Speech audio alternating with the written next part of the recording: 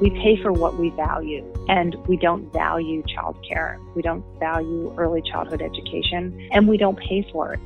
It's what women do, and there's not a real value, financial value to it that is hugely critical.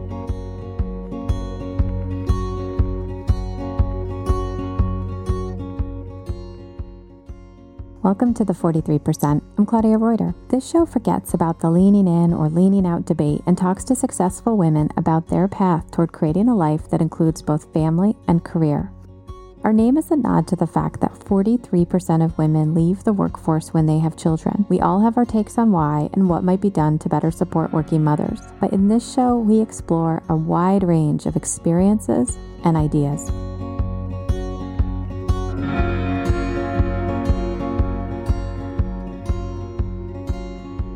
That was today's guest, Susan Magsamen, you heard from in the intro. Susan is the Executive Director of the International Arts and Mind Lab at the Brain Science Institute for Johns Hopkins University. The International Arts and Mind Lab, or IAM Lab, is committed to amplifying human potential to shape and grow the neuroaesthetics field with a goal to empower researchers and practitioners with impact-based thinking that will change the way we think today and enhance the way we live tomorrow. In our conversation, we talked about the evolving relationship of parents, the importance of lifelong learning, and the idea that it's simply never too late to make an impact.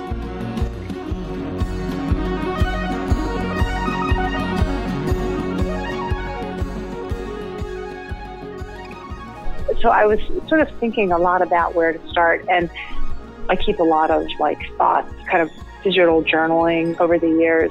And so I kind of went back through because I thought, I know this has been a through line for me is family, and I always have worked with families, and then sometimes I feel like it's a busman's holiday where it's like I don't work with my family because I'm working with other families, and so just how do you balance that, what you do and what you know and how you sort of bring it home. So I found this sort of not really a book, but it's kind of like a manuscript that I called Little Things, Small Moments That Matter in the Life of My Family. And I was like, whoa. So I started reading it over the last couple of days. And I kind of think that's maybe the topic of this conversation is, for me, in this moment, it really does come down to the little things. Yeah. And, life is so busy, and some of these big, grand, sweeping gestures or these big moments that could be perfect happen, but they're not the things that life is mostly made up of. I'm grateful when I have a perfect moment and a big moment, but I think it's more that sort of tender beauty and courage every day and taking those small little moments to just say, that's a piece, and together they kind of make life.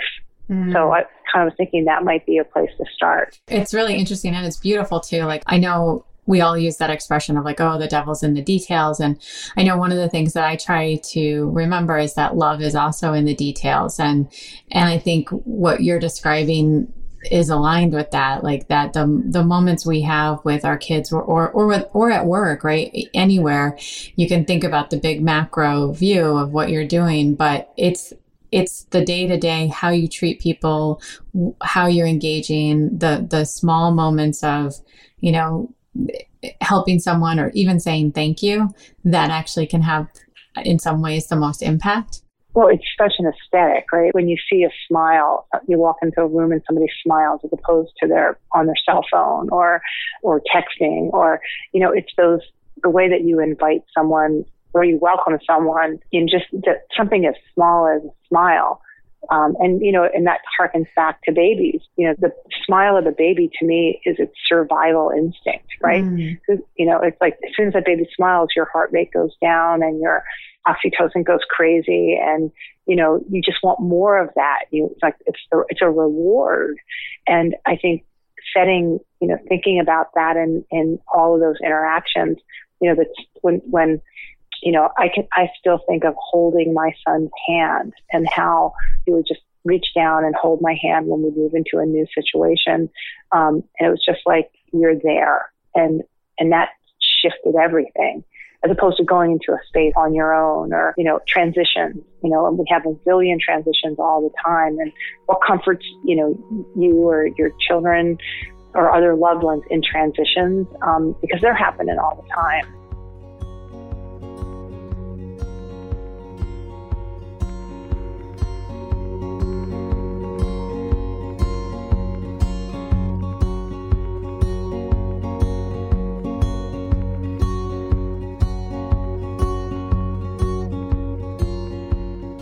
When you're ready to make a hire for your small business, you naturally want to find the best person for the job. And the odds are really good that the best person is on LinkedIn. Here are some things about LinkedIn I think you should know. LinkedIn Jobs makes it super easy to get matched with quality candidates who make the most sense for your role. They use knowledge of hard skills and soft skills to match you with the people who fit your role the best. That means that your LinkedIn job matches are based on skills and background for sure, but also interests, activities, and passions. Matching lets you quickly get a group of the most relevant, qualified candidates for your role. That way, you get to focus on the candidates you want to spend time talking to and make a quality hire you're excited about. People go to LinkedIn every single day to learn and advance their careers. So LinkedIn understands what they're interested in and what they're looking for, which means when you use LinkedIn Jobs to hire someone, your matches are based on so much more than a resume. Customers rate LinkedIn Jobs #1 in delivering quality hires. Post a job today at linkedin.com/43% and you'll get $50 off your first job post. linkedin.com/43PERCENT. That's linkedin.com/43% and you'll get $50 off today. Remember, terms and conditions apply.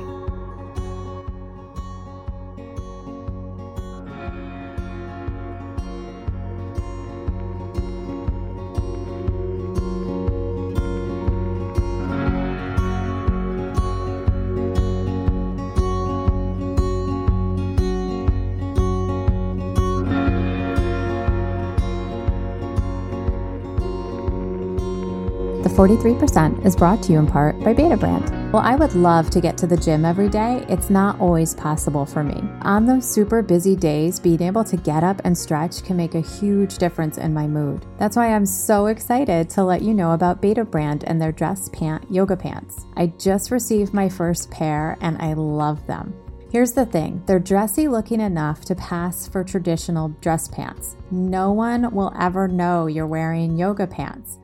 But they're just as comfy as yoga pants, so you can sit all day and feel like you can breathe, but they're also functional enough that when I do have a second, I can get up and stretch. It's amazing. The dress pant yoga pant is ultra comfy, it's wrinkle resistant, and it has faux zippers, pockets, front buttons, and super cute belt loops. I personally love the bootcut style, but they have options for everyone. Skinny, cropped, multiple length options, and more. There's a variety of colors to choose from, and there's also seasonal color options. If you like to be comfy, sporty, and professional at the same time, you're just going to love Beta Brand.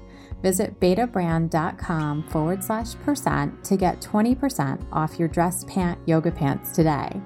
That's betabrand.com/PERCENT. You're going to love them, I promise.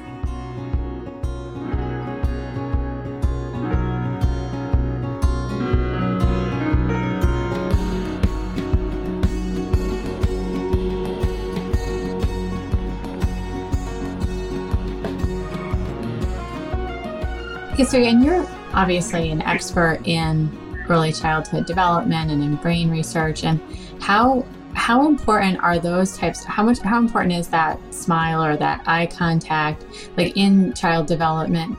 How much does that relate to the ability to learn? It's 100% essential. You can't learn if you don't feel safe. You can't learn if your sensory and motor system is so stimulated or overstimulated that you're just trying to consciously or unconsciously remember to breathe. If you overwrought those systems, you can't learn, let alone comfort yourself or do all those really important things that have to happen in order to engage in the world, gain new skills, gain new knowledge, build agency and capacity. So without that, it's chemically impossible.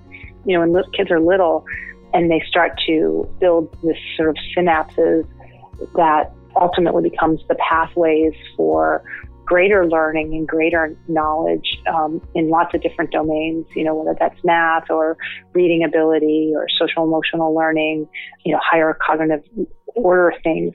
If they're not building those healthy synapses, it means they ultimately don't have as great a capacity to be able to do those things downstream. So front end loaded for little kids is important, but it's also never too late. And I think that's another really important message is, early childhood development is super important. Prenatal care is really, really important to help the child start in life with the most resources possible, biological, emotional, physical resources possible. But it's also never too late to really put in those systems and structures and routines that are multi-sensory, that are about time and space, that help to create those rituals and traditions to move. I think that's so interesting that it's never too late. Let's say that you have a child who was lacking in some quality early childhood care and didn't develop those things. What are some things that can be done to introduce that later in life, whether that's in elementary school or even as late as the teenage years or older? What are some things that a caregiver or a teacher or a friend could do or an individual could do to sort of realign those things? Well, I think the most important ingredient for any kind of help in changing a behavior or being aware of a skill that needs to be developed is trust. If a child or a young adult or anybody doesn't feel like they're in a trusted relationship, they're not going to take risks and they're not going to look at what could change. So I think that's number one. I also think that basic things like making sure someone is well rested, is, physically active, is, having those sort of basics, is eating well, sort of thinking about those things as sort of basics before you start to move into trying to address something that you might see as a skill requirement. But when you get to the skill that you think someone may be lacking, I think it's really helpful to approach those kinds of things without assumption. A lot of times the way someone's operating may be working for them better than you know. And so I think it's always good to really try to understand what the person that you're talking with or working with needs. And with little kids, that's obviously a little bit harder, but it's not like, it's a checklist that says, okay, well, they've got the math skill, but now they need the social emotional skill, or these things are sort of the alchemy of those things come together. I'm really been interested in my work for many years in an asset-based model, not a deficit model. So it's not, for me, it's not what you don't have, it's what you do have. It's not what's the matter with you, but what matters to you. And that changes everything when you come to someone and you say, you want to get this thing done. How would you approach it? What are the skills that you would use to take that on and help them build on what they already have? And it's amazing when you start to build on your strengths, other things tend to come online. But I'll use maybe a more poignant example. Let's say that you've worked with a kid and your child, and, they've decided that, not decided, but they are using technology more than you want them to. Like they're bringing it to the table, they're bringing it everywhere, they're looking at their email, like everybody. Role modeling is super important. And two, just making some family rules, like sitting down and saying, it's really important for me to have this time together. And let's talk about sort of how everybody would feel comfortable with that. And, initially they might say, oh, you're silly, we don't care. Everybody's doing it, that's my favorite. But what about this guy? But I think if you start to say, this is important to me, and, can we find a way to reach that Once you have that agreement, then it's a lot easier to come back and say, okay, this is kind of where we were. This is what we said we were going to do. And reminding people gently that this is kind of where we are. And then behavior starts to change, because when you take something out and then you start to put in conversation, playing games, taking walks, listening to music, like it's harder to take something away when you're not replacing it. And when you're replacing it with something better that creates that social connection, that makes someone feel seen, that is not passive, like there are a lot of things with technology that seem to feel interactive, but in reality, a lot of technology is observational, not engaging. And so when you start to play a card game and then you come back and reference sort of, the strategy of that game. We're big Scrabble players here. And so, a lot of times that'll bleed into lots of conversations where it's like, oh my God, do you know what that word means? We like to look up words. So you start to have relationships, not just transactions, but transformational engagement. And that so then I think that sort of idea of changing something, or addressing something kind of falls back to how do we help each other be the best people that we can be? And I'm learning from my kids all the time. Like sometimes they bring me to my knees in what I think I knew, but I just connected the dots in a way that wasn't the way that they were connecting the dots. And so I think there's great humility in raising your kids when you can see it as everybody's learning all the time. And if there's an agreement that we're all learning, and that, I don't know, as a mom, I think a lot of moms feel like one more thing they have to do. And I try to not do that because it's just too heavy. It's too heavy of a burden. I was telling someone recently, I've been trying to remind myself, like when, you're frustrated because someone left a sock on the floor, or whatever's going on that day, that, all these things, all these people, all this chaos are all things that I wished for at some point. And so, just shifting that mindset from something I have to do to something I get to do, or that I'm privileged to do, really just flips my entire mood. And I found too that, to your point about building on assets, which I just think is such a helpful way of thinking and putting it, because when I go down a path of don't do this or don't do that, or if you like conditional things of if you do this, I'll take something away, nothing good seems to come out of that for me or for my family. But if I can focus on appreciative inquiry and focus on what's working, whether that's at home or at work, I've been finding that more good things happen when I'm like, oh, how did you do that? That was great. Let's do more of that, versus all the things I don't want. So I don't know if you're seeing that as well. And, you were talking earlier about how one of the things you've been giving thought to is the idea of like you had to provide, find care for your kids while you were developing strategies to care for other kids, and sort of it's an interesting point. And I know I've had similar experiences of, I'm building a company focused on education, but I'm, having someone else watch my kids during that time. And I've been trying to think a lot lately, and I'd love your thoughts on this, on, as we as women are out there and doing more every day to be able to go do whatever job is available and build, go for the best version of ourselves and in leadership positions or whatever that might be.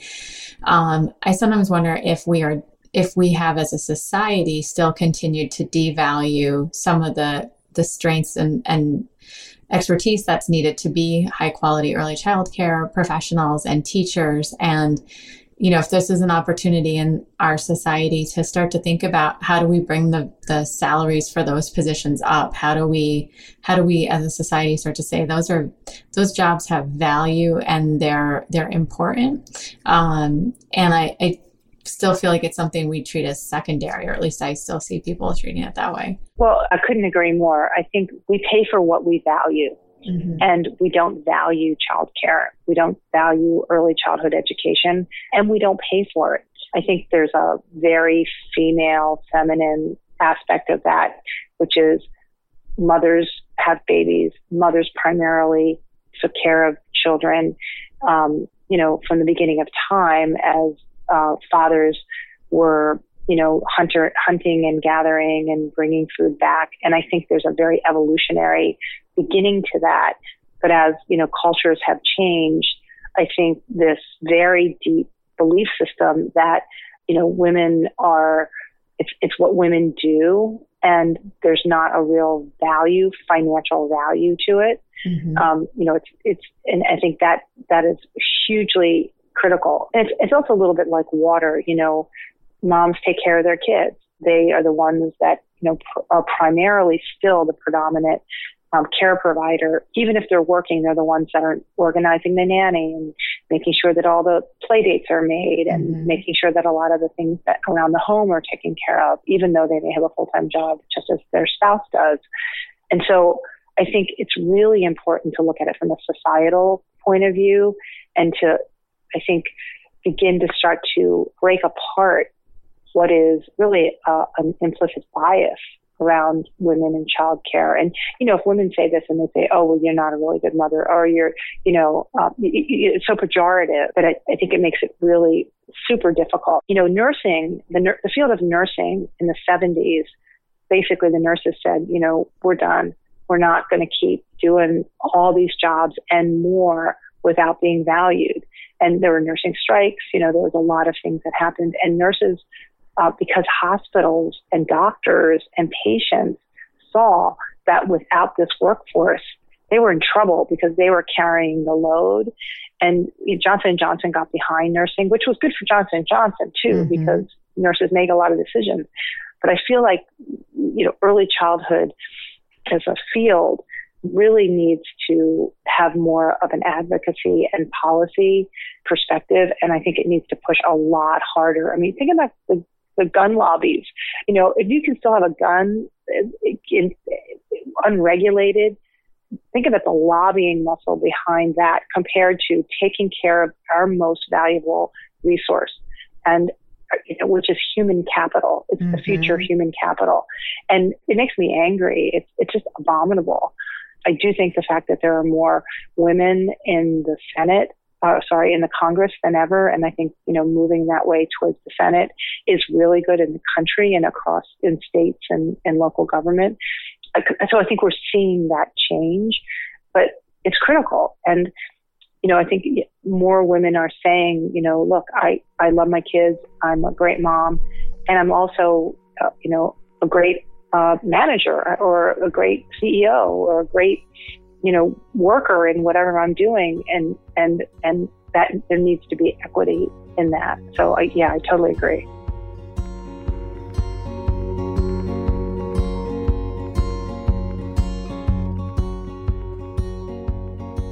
You obviously like listening to powerful and inspiring stories, so I want to tell you about a show that highlights women who are trailblazers and generally kick butt wherever they are. Latina to Latina, hosted by broadcast veteran Alicia Menendez, lets you listen in on intimate conversations with some of the most fascinating Latinas in the U.S. These women are changing the world in media, business, fashion, fitness, and so many other fields. From Hollywood power producers to chefs building culinary empires to activists redefining bravery, guests on Latina to Latina are the types of women you'll come to admire. So take a listen and subscribe to Latina wherever you listen to podcasts, and visit latinatolatina.com for more.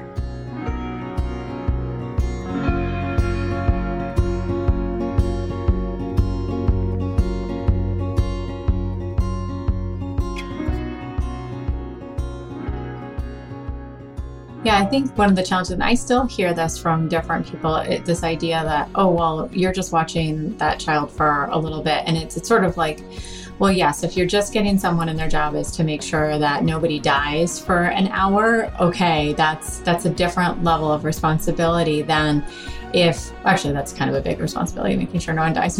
but that's different than looking at this as a small person or a small human who, to your point, is always learning. And it's like the educator's job to help them learn and to help them on that journey so that they might go on to do whatever is meaningful or important for them. And I think that's not a skill that just people are born with just because they become a mother or because they're a father. I don't think that means that you naturally have that ability to help somebody learn. And so I wish it was something that we as a society valued more, because I think we'd see a big difference in how kids learn at older grades if there was more value put, from a society standpoint. And I think you'd see men come into the field if the money was there, right? I think because right now, if I've never gone into it, I can't think of a childcare center I've gone into where I've seen men sitting on the floor. I don't know if you can, but. It's interesting. I agree completely. Teaching in schools of education or where there is early childhood training, there's very little, even in those places, that talk about brain development. Mm-hmm. It's coming, but schools of education are really behind in how they train educators to begin with. It's very little. Science of learning is a field that's growing, but it hasn't sort of, transformed education. And parent education, parents don't know as much about how their child's brain is developing as maybe they should too. And so when you think about, what is parenting, what is early learning, different or same as child care, which I think people really confuse the two sometimes. Mm-hmm. They're very much all in one. But if we really were raising the awareness about that role of early childhood and made it possible for families to have great child care through employers. There's a lot of ways that I think, you can leverage that to be able to have even more time as a parent at home, if that's what you choose. But there's a financial incentive for that, as opposed to it really costing you your career or your path to do that. And there's so many trade-offs that I think are unnecessary, but this brain development piece, I think, is critically important. And then how do you, or as a parent or early childhood person or an educator, how are you always continuing to learn about that? Personalized learning is mm-hmm. like personalized medicine. Kids learn differently. Refining your craft as a parent or an educator, I think, is also super important. Like you're saying, when you step back and you think about it and you gain some knowledge and you come back to the situation, you're coming back with a new skill set. You're coming mm-hmm. back with a new point of view. And I think that's great. And so, you talked earlier too about the importance of feeling safe and feeling that there's a relationship of trust. Can you share some thoughts on, the ability to make mistakes in learning and where you see that fitting into all of this? I was talking to someone the other day who was mentioning how, culturally she grew up in a place where they were taught to really make sure that the kids were able to make mistakes. And she uses that now with her teams that she manages. But she gave an example about, she would tell the kids, "Oh, I don't know how to get from A to B, so here, can you figure it out? Here's a map." And she said she would even let them get lost with her, simply so they could learn and they could figure something out. And I thought that was incredibly patient of her. And I was just wondering your thoughts on that in terms of the ability to feel safe and make mistakes and how that ties in with the caregiver or teacher. Yeah. So I think we've been talking about, dare to fail and, that making mistakes. Like there's a lot of cliches around failing and, my best successes are when I failed kind of thing. And I think a lot of people talk that talk, but it's not really in action. So like if a child fails a test, it goes on their report card, right? Mm-hmm. If the stakes are really high and the talk is really doesn't match the reality of the situation, you can't get into graduate school without a 3.0, right? So It's not okay to fail, so the cultural norms are very different than the talk. And I think there's a lot that has to shift in terms of, kids are petrified of what the future looks like in terms of career paths or competitiveness. They're petrified. So when you say, it's okay, to not do okay, the reality is it's really not. I mean, in many ways, it's not. So I think it's a really crazy mixed message. So let me start there. In terms of failing, I think it's provocative to say it's okay to fail, dare to fail. But we are always decision making and trial and error and testing and learning all the time. Like, to call it failing or making mistakes doesn't even do it justice, because, like, that's how life is, how it is in general. Like Carol Dweck's mindset model, which is, it's not about good or bad, right or wrong, failing or passing. It's more, do you have the capacity, the resilience, the determination, the point of view to say, I may not get this the first time, but you know what? It doesn't really matter. I'm going to get it. I'm not going to give up. And it's this idea of trying and feeling comfortable in trying. And that's where I think caregivers and educators and other people in the lives of kids can make a difference, which is showing that if you have a goal and you have an idea of how you're going to get there, chances are it's a theory. And you can try that theory, and sometimes that theory is going to work, and sometimes it's not. And the ability to be able to step back and say, okay, now I need to turn left when I thought I was going to turn right, or I thought I had the skill, but I don't. I need to gain it, or I need to find somebody that can work with me. This creative problem-solving ability to be flexible and agile, and to say, all right, I know where I'm going, and there's 10 ways to get there. And if the first one didn't work, I'm not going to throw in the towel, because there's a lot more ways, and maybe there's even more than 10. So that's why I think attitude and also the sense of positive point of view, glass half full, glass half empty really matters.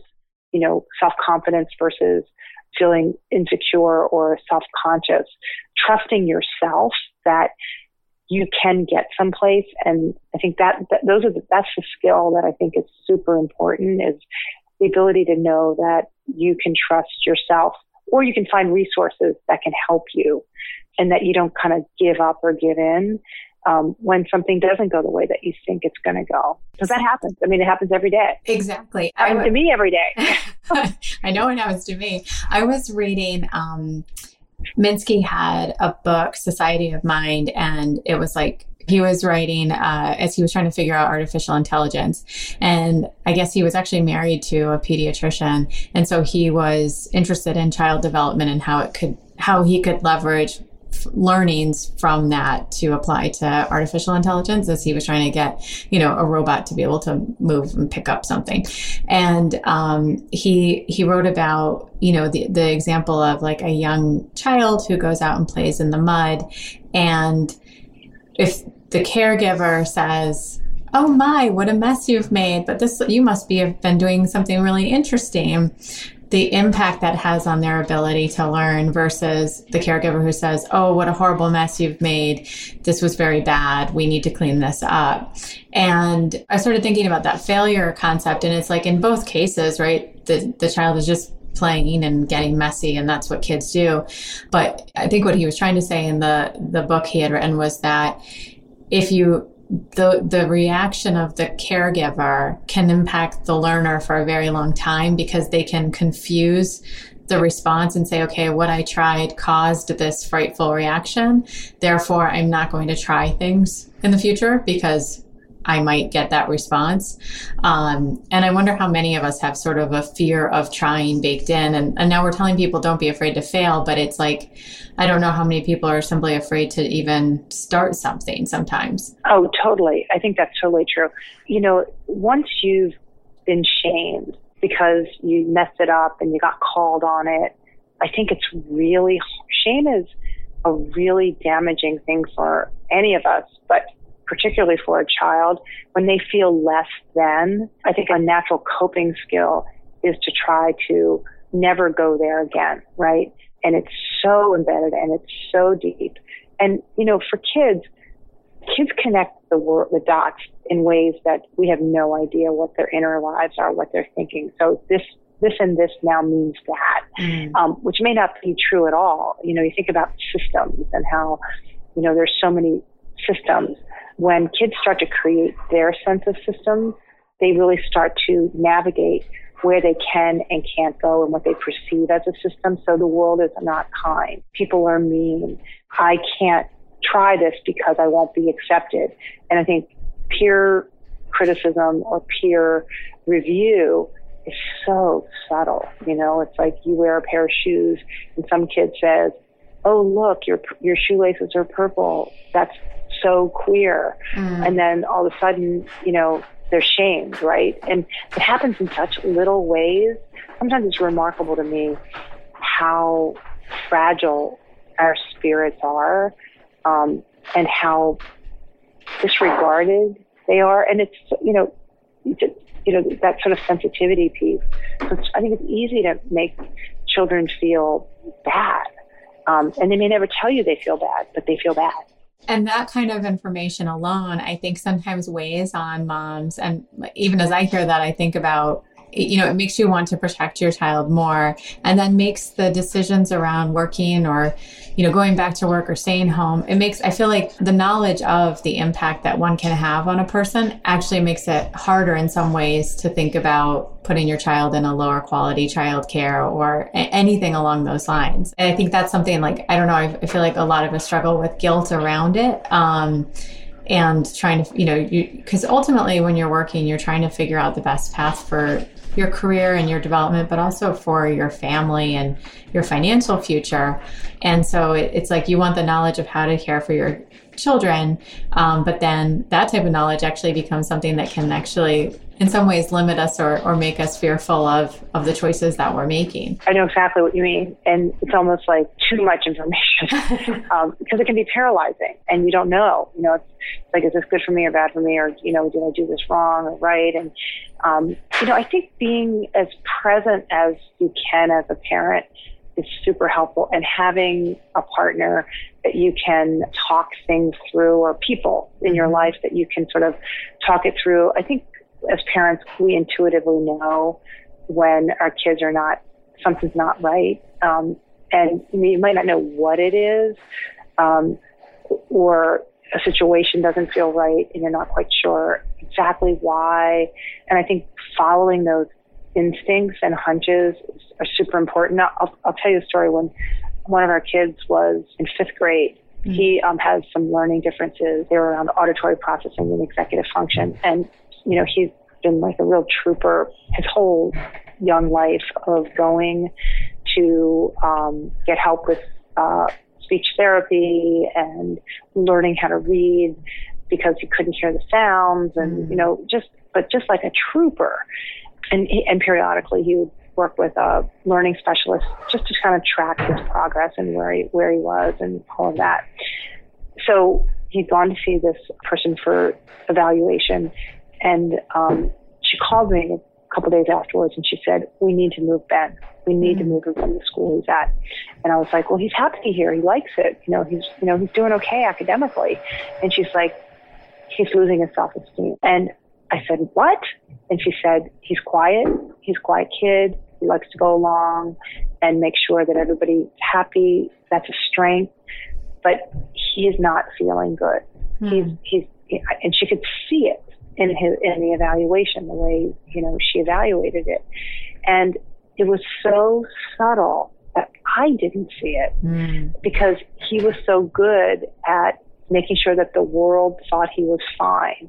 And I think kids with learning differences, but we all have some kind of difference, right? So maybe you've got red hair or you wear glasses or, but he was so good at showing up and finding, being there, but deep inside he was feeling bad about himself.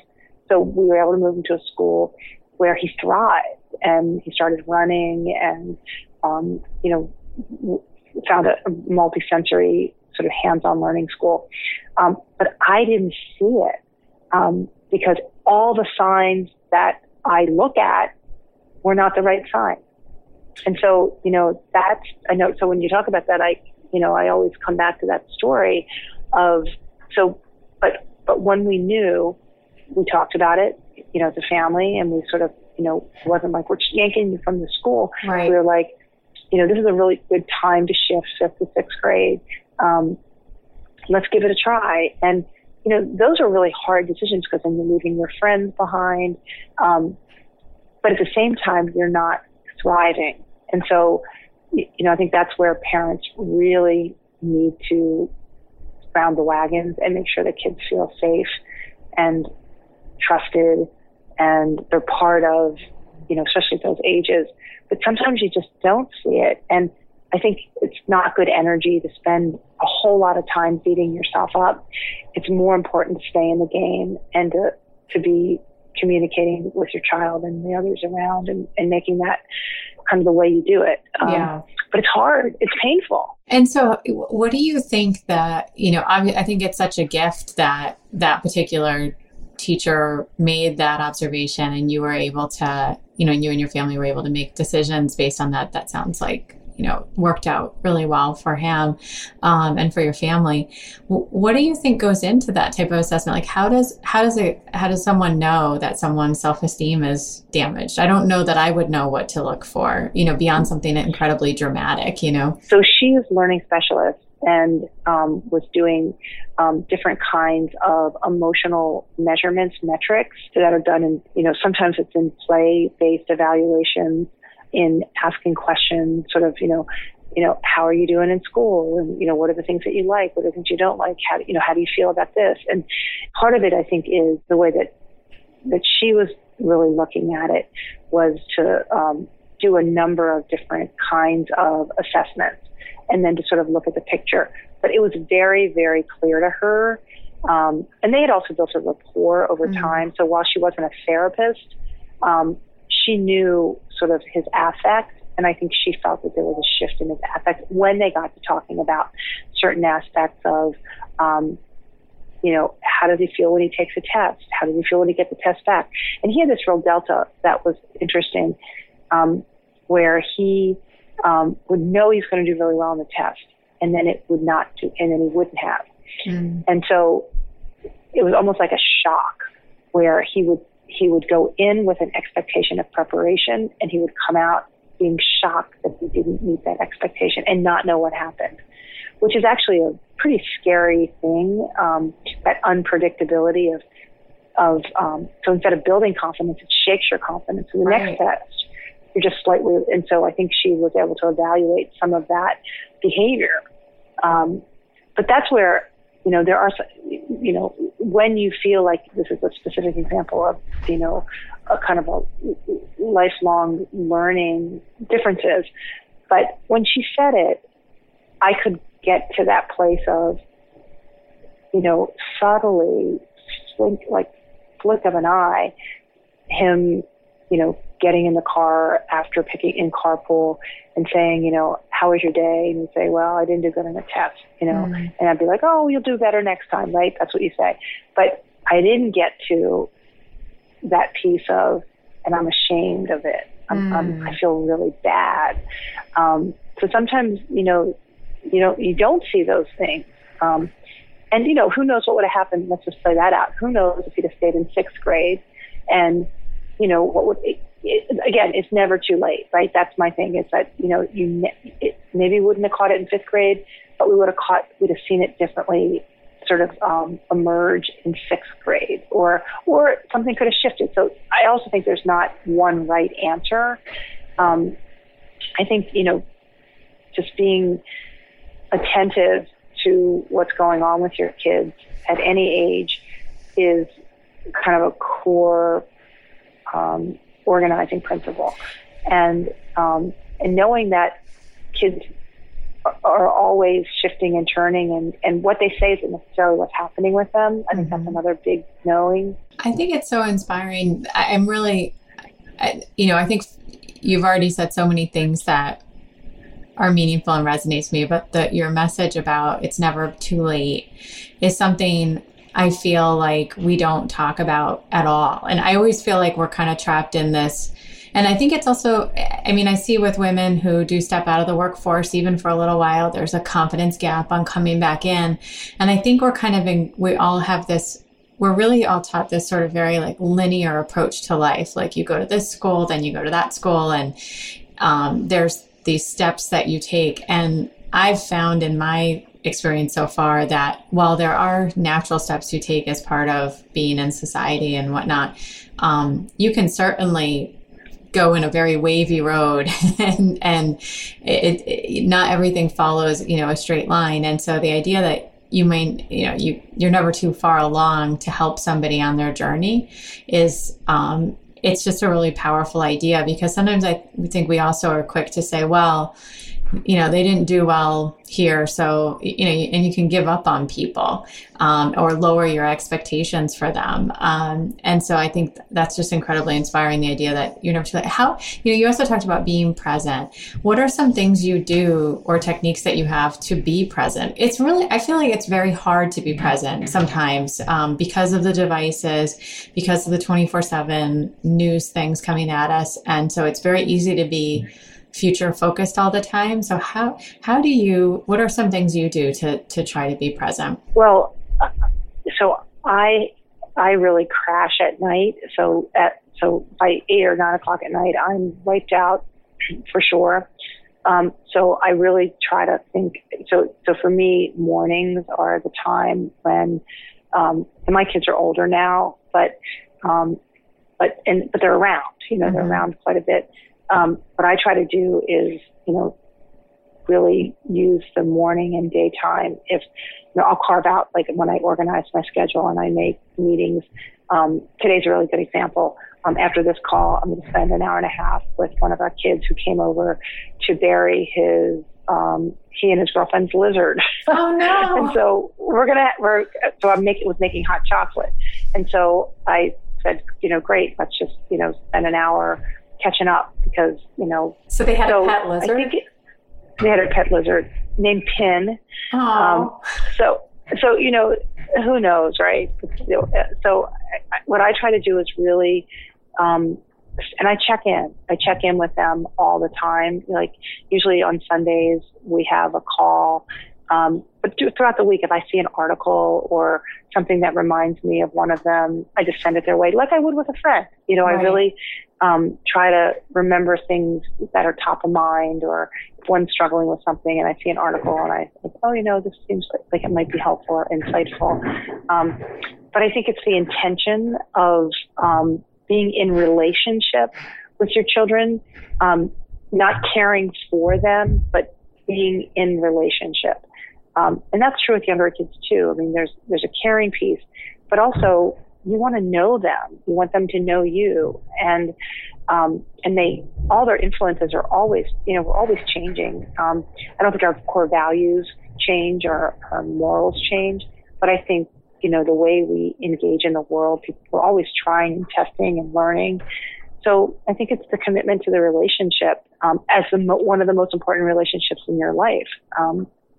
And I guess that's how I approach it. I think that's incredibly noble too, because I think there is a tendency. I think one of the things that, like, a weak point for a lot of people, and I know I've done this at different points too, is you have to stop yourself from projecting your own stuff onto your kids. And it's easy to do because they're right there. And if you're to your point, if you really view it as you're in a relationship with them, then you're really accepting them as a wholly separate person that your job is to shepherd and grow, but to really be engaged with, versus, I want you to do this because it will make me happy, or because it will make our lives X. And that idea of being in a relationship is really powerful to think about. And it seems like I wish more people talked about that, because I think that's a great framework for how to think of your family and how to think of these little people that come into your world, and before you know it, they're grown up. Well, and if you're really in a relationship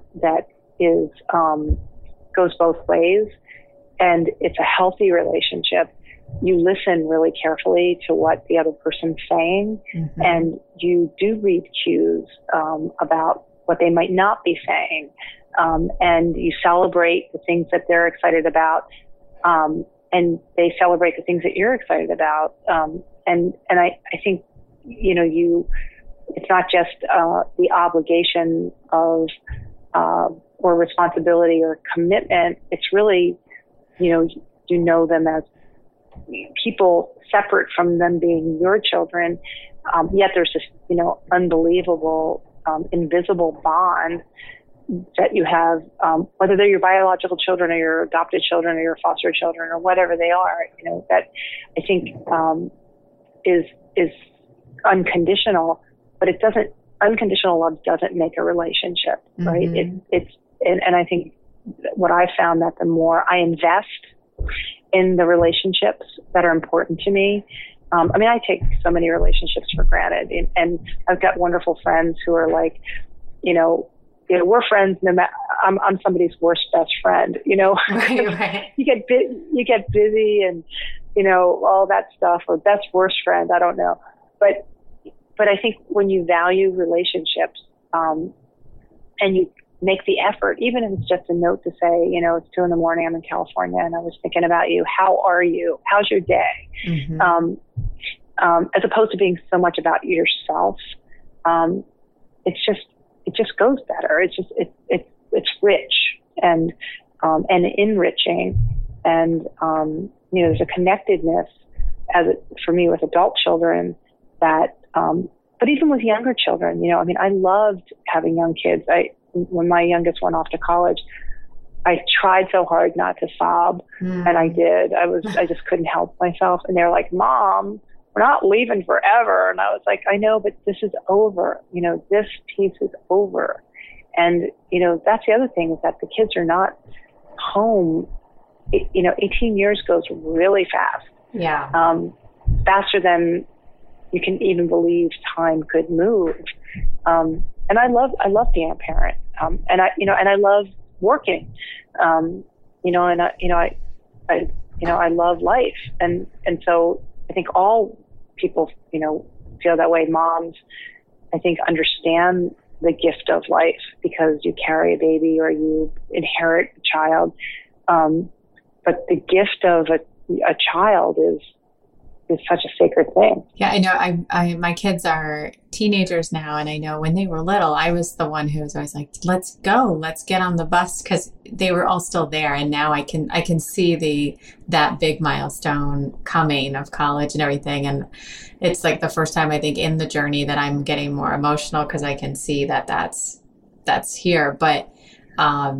I think continuing to cultivate that relationship is something that is really beautiful because now, you've had an amazing career. You've been CEO of your own company. You're at Johns Hopkins, right? You've done a number of amazing things over the years and worked very hard for it and had some amazing successes. Did you find that your kids celebrated your success as well along the way? Yes. My kids are, they're really proud of me.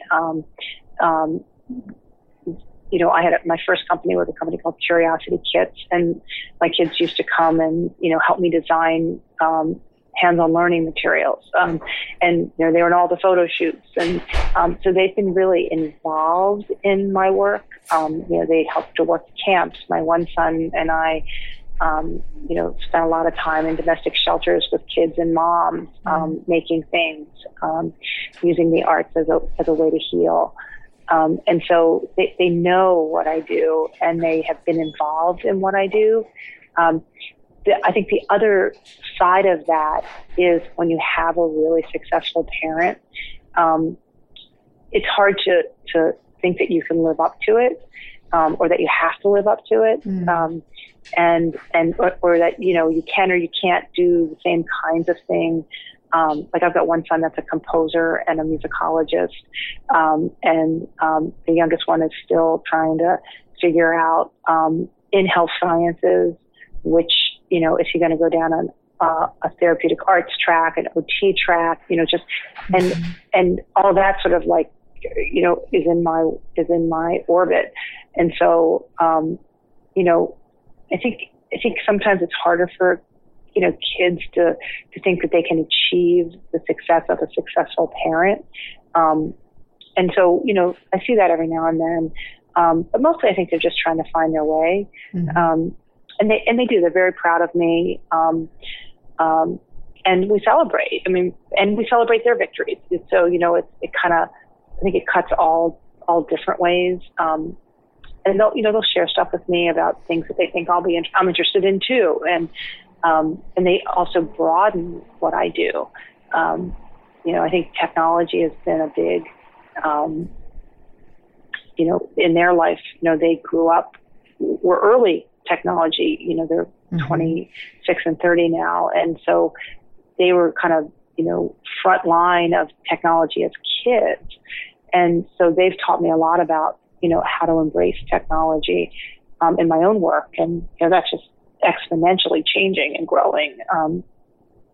And, I've always said, I could be happy, when the sun goes down, the lights go off. Right. So if you were giving advice to a younger woman or a man, coming up today who's contemplating having a family or just starting out, what advice would you share on some of the questions that come up, whether, you should lean in or lean out or, all the different choices that we have now? What would be some advice that you would share?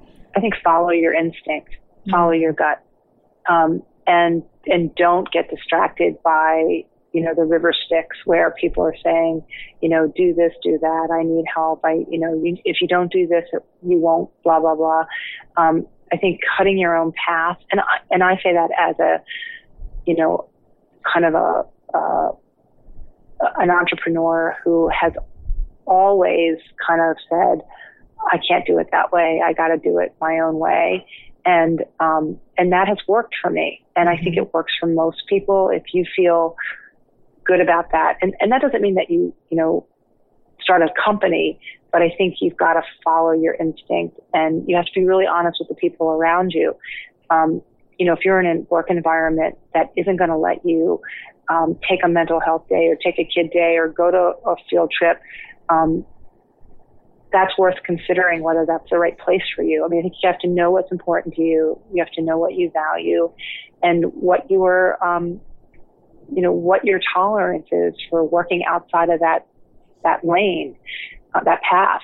I always say I have a very narrow path. I really, the things that are important to me are deep, and I try to stay to those things because I don't think you can do everything. I don't even think that's the right paradigm. So I think it's follow your instinct and follow, you wake up in the middle of the night and you go, I should have done that. I should have gone to that. I should have dropped my son off, not send him in with, grandma because it would have, right. Yeah. And then you just self-correct. These are, if you sort of make these little adjustments when you're honest and really honest with yourself is painfully hard sometimes because you can rationalize a lot of things and justify a lot of things. But when you're really true to yourself, I think it works better for everybody. And that doesn't always make everybody happy, but I think it works better long term. And I think that's something to teach your kids too. I think that's a fantastic message, just helping people understand that the path that might have been described by the masses is not necessarily your path. And it doesn't mean that you're in the wrong direction or going the wrong way if you're trusting your instincts. I think that's really valuable. Yeah, I think it changes everything. But it means you have to listen to yourself and you have to have time to know what you feel and what you think. I do my best work when I sleep. I always wake up and I go, okay, now I know. But I think it's through dreaming and, letting the day process. I'm not an instant processor. I have to sleep in order to process. So I don't, in my family, everybody here knows I don't make any decisions after 8:00 at night. And you can ask me anything and I'll let you know tomorrow. And it has really served me well because I've gotten into trouble where I'll say, okay. And then I know immediately I don't really know that that's what I think, but I don't know what I think because I'm too tired. Oh my gosh. I love that you have that rule. So one of your ideas is no decisions after 8. And then do you have any other, frameworks like that, like morning routines or habits that contribute to your overall happiness and the health of your family? I do think routines are really important, and I stress them with all of my kids, getting a good night's sleep, having a routine in the morning where you know what things you're going to do. I stretch every day and sort of meditate every morning. That's a really important thing to kind of set the energy for my day. And on the back end, I really do like to I come in at the end of the day. I always have a cup of tea or almost every day. And, I'll sit and I'll read. I'll do a couple little things. But I think this idea of rituals and traditions and routines that are for your well-being and energy. You know, it's like, how do you bring yourself to the world? And what do you need to do? Like during the day, I'm flat out, but I'm not burned out. You know, I'm engaged, and I want to be engaged. Yep. Whether it's with my kids or with anybody. So I try to use that morning time to make sure that I have the intention of the day. And then at the end, I really try to really honor the shutting down. Yeah. My husband and I like to dance. And so we're not good dancers, like necessarily. We are good dancers, but we like to dance. And sometimes we'll just like dance at night. And that's really fun. So, you know, I think joy is really important and in everything that you do. So I think that positive energy, and it doesn't mean that things aren't hard, you know, that some things are way more challenging than others, but choosing, I think, optimism over negativism, you know, getting it done versus, you know, I'm not going to try, just matters. And sometimes, you know, not deciding until you know what you think. I think that's the other big lesson is there's so many choices and people want you, you know, I'm right now backed up 300 emails from Monday. And, you know, and then I get the second or third email saying, did you get my email? And, you know, every now and then I'll just say I did, but I'm not, you know, I'm backed up, and I'm always really honest to say I'm doing the best I can. But I try not to get consumed by this idea of the river Styx. Everybody needs something right away, and going towards your passion. I can't thank you enough, knowing that you're 300 emails behind. Thank you so much for taking the time with me today. And I just think you just have such a beautiful outlook on life. And I think that your approach is really helpful. And I know your words were meaningful, if to no one else, to me, right now, to think about how I'm approaching my family and my kids. So thank you so much. Well, thanks.